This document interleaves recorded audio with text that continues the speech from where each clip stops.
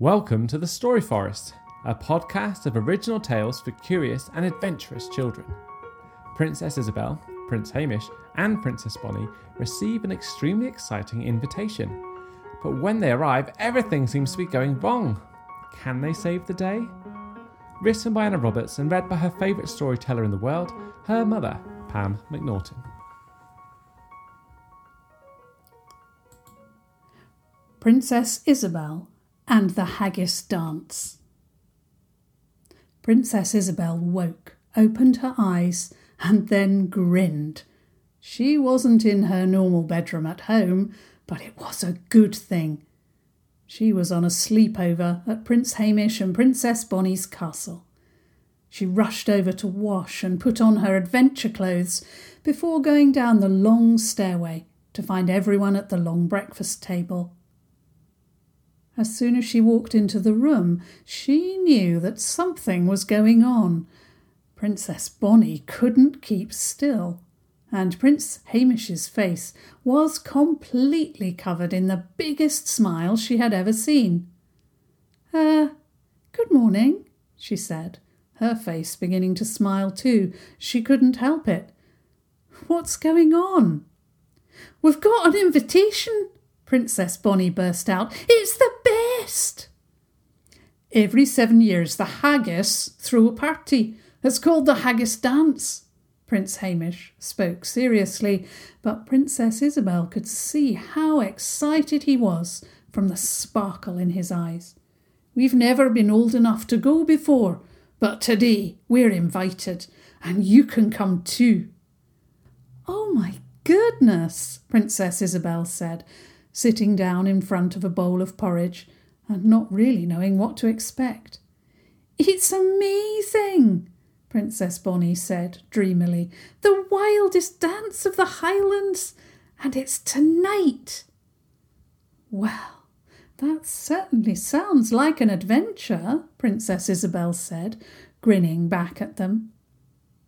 They all finished their porridge and went to find their horses. Ulred the unicorn and Harriet the hare had been treated very generously at the royal stables and were very happy and relaxed. But when Princess Isobel told them where they were going, they got super excited. "I've never spoken to a haggis," Harriet the hare said. "This will be a good opportunity." "I'm not sure much chatting goes on at the Haggis Dance, Harriet," Princess Bonnie said, making chatting sound like the worst thing you could possibly do. "Everyone will be too busy dancing and playing and leaping and things." Prince Hamish laughed. "Ha ha, let's go." And they did, Ulred the unicorn leading the way and the 2 horses galloping after. They rode through the mountains, the heather and the lochs, and the sky was blue above them, and the wind whistled past their ears. They stopped for a picnic by a bubbling brook, or, as Prince Hamish said, a burn, and paddled in the freezing waters. They went ever northwards, and after a couple more hours their path began to climb too. Ulred the unicorn and the horses started to slow, picking their way more carefully. Ahead of them was a mountain stretching up into the sky. When they reached a ridge, they saw a reflection of the sky appear in front of them. Then their eyes adjusted, and they saw a smooth, glassy loch between them and the mountain. "The Haggis Dance is held at the top of that peak," Princess Bonnie said breathlessly. "Bet I could swim across." "No, you can't, Bonnie," Hamish said in a serious voice. "And anyway, you won't need to. Look." He had dismounted, and he walked towards the edge of the loch. Before them, 2 magnificent boats made of ancient wood rose up out of the water and moved towards the shore. At each end, the wood scrolled up into a curve. They glided through the water without sail or oar. It was magical, and Princess Isobel gave a contented sigh.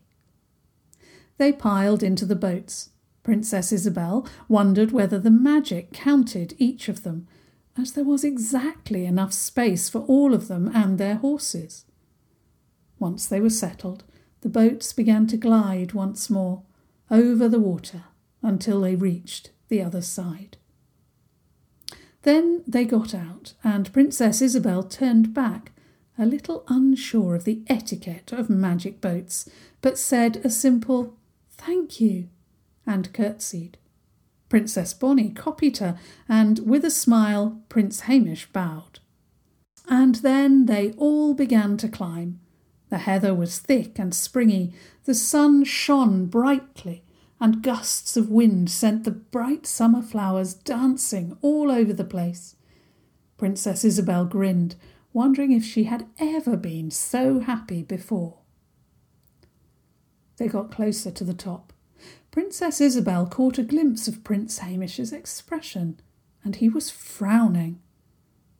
"What's wrong?" she asked, grabbing a boulder above and pulling herself up. "It's probably—" Prince Hamish's words tailed off. "Well, it's just I've not seen any haggis yet, which is a bit surprising." Princess Isobel frowned too now. He was right. Shouldn't there be loads of haggis heading to their famous dance? Not that she had ever seen one before.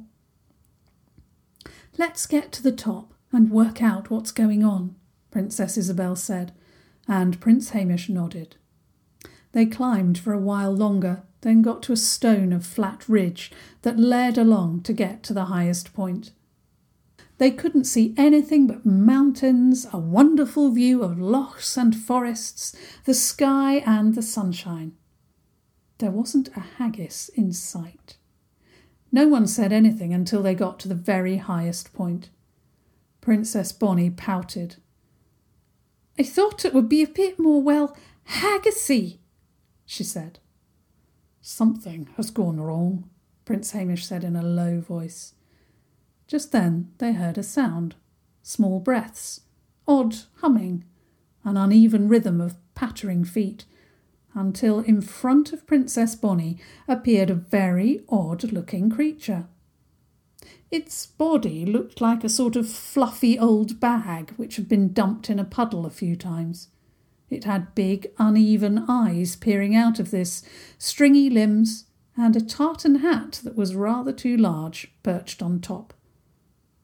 "Am I late?" he said, though it took Princess Isobel a few moments to decipher his thick accent. "I don't think so," Prince Hamish said politely, "but we've not seen any more haggis." The haggis made a noise that sounded a bit rude. "Do you know, haggis have the worst sense of direction of any beastie there's ever been. I shouldn't wonder if they're all lost, especially with the rainbow stones down." He sat down on a stone with a dramatic sigh. "Whew!" "Excuse me, what are the rainbow stones?" Princess Isobel asked. The haggis gave her a long look. "Ancient things, lass, set up to guide the haggis to here. 6 huge stones, each with a glass circle that catches the sun in a colour of the rainbow. They lead in a trail to here from that tall mountain over there." He pointed to a thick, tall mountain that stood up against the sky almost like a needle.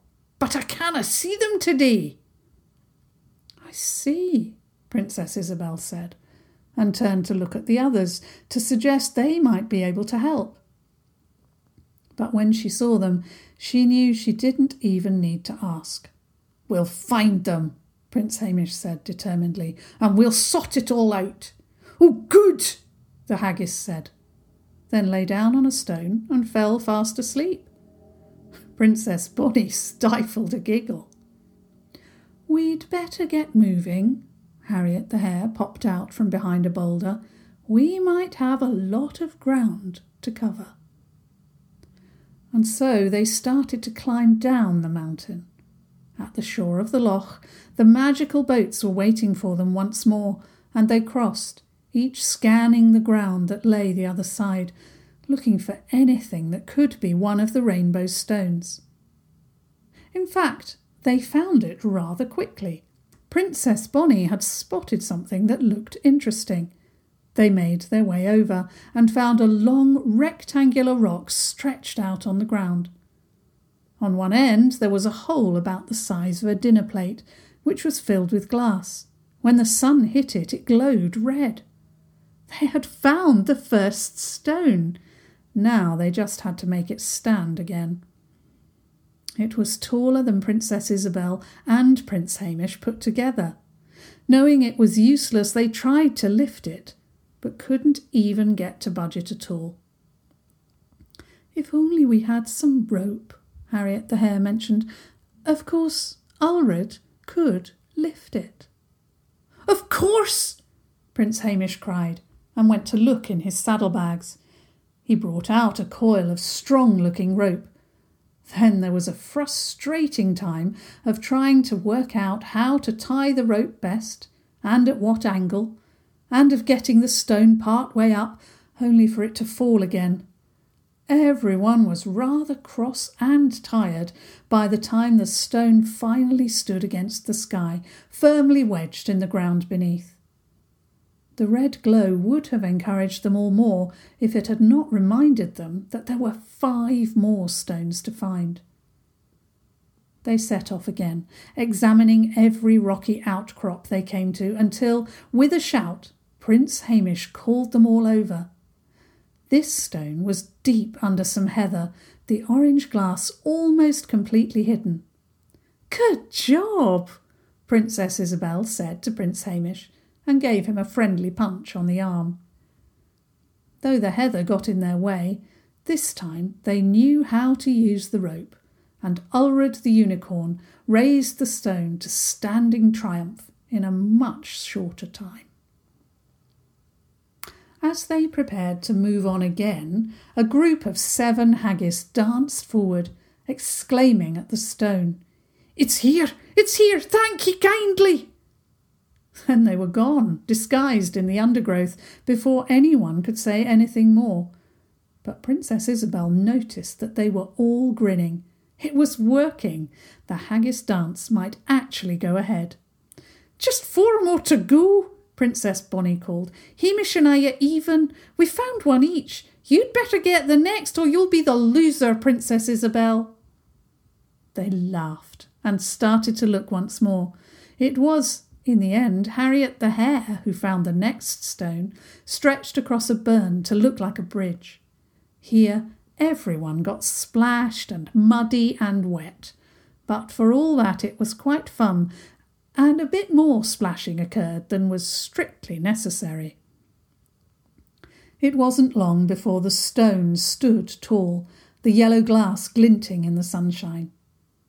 At this point, Princess Bonny threw herself on the floor and declared she never wanted to see a haggis again, and she was sick of adventures, and that Princess Isobel and Prince Hamish were the worst people ever, and that unicorns were stupid. And Prince Hamish realised that it was getting rather late for their picnic lunch. So they had it, feeling the sun dry their skin and filling their empty tummies with great enthusiasm, sandwiches, cakes, and other wonderful things that are completely necessary on adventures. After this, Princess Bonny forgot everything she had said before, gave everyone a big hug, and then a stern lecture about keeping going and not stopping quests for silly things like picnics, and they all laughed and got looking for the next stone. Princess Isobel found the next one, to her secret relief, among some other stones, and before they even had that one up, Prince Hamish spotted something blue glinting in the sun from afar, and so it wasn't long before the green stone and the blue were standing tall again. Their path had started to slope upwards again, and Princess Isobel turned to look back towards the Haggis mountain. Now she could see the series of colours glinting in the sunlight, showing the way, and when she looked closer, she thought she could see movement below as well. The Haggis were making their way to the dance. But there was still one more stone to go, and it didn't take very long at all to find the stone with the purple glass in. This was for a very, very good reason, for standing over the stone was a gigantic ogre. They slowed to a stop, and Princess Isobel couldn't help but stare. The ogre had pale skin and lumpy limbs that looked as though they could have been roughly hewn from rock. Its face was enormous. Princess Isobel thought its nose by itself would be bigger than her head. Its hands and feet were stupendously big, and it was trying very hard to take the purple stone down. Princess Isobel, her heart beating in her chest, rode forward, glad of Ulrud the unicorn's horn sticking out in front of her. "Excuse me," she called out clearly. "Please could you stop that? The Haggis need those stones standing up so they can find their way to the dance."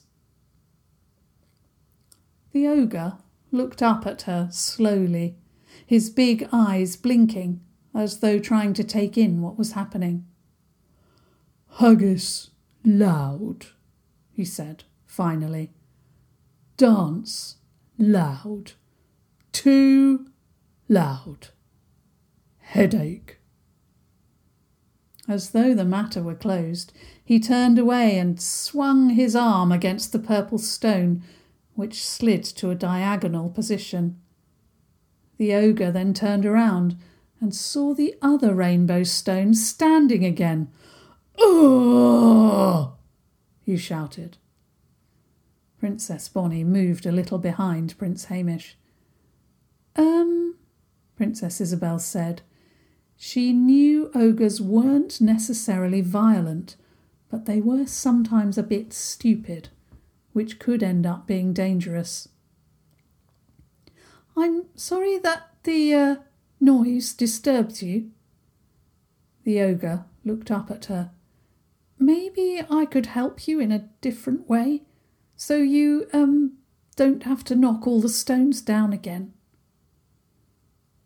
Princess Isobel thought that the ogre's face changed, as though he was interested, and she slid off Ulrud's back, though he gave a sort of shudder as she did so, as though he'd prefer she was in a place where he could protect her.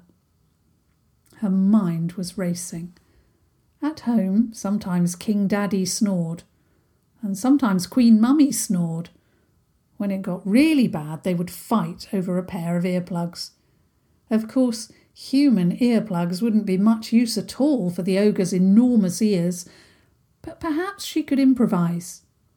"Give me your picnic bag," she said to Prince Hamish, who did, and she took her own too. She started to stuff them with heather, as all the others watched on in amazement.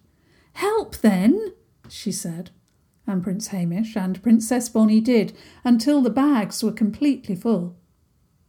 She took one in each hand, and took a cautious step towards the ogre, who was still watching curiously. She mimed what she meant him to do several times and said, "Haggis loud," then pretended to put the bag in her ear. "Haggis not loud." After she had done it several times, she held out the two bags, and eventually the ogre took them and one by one placed them gingerly into his enormous ears. "Does it work?" Princess Isobel asked, but the ogre didn't seem to hear. He thumped his foot experimentally, then his face lit up. It had worked. All of a sudden he began to dance, the ground shaking with the weight of him.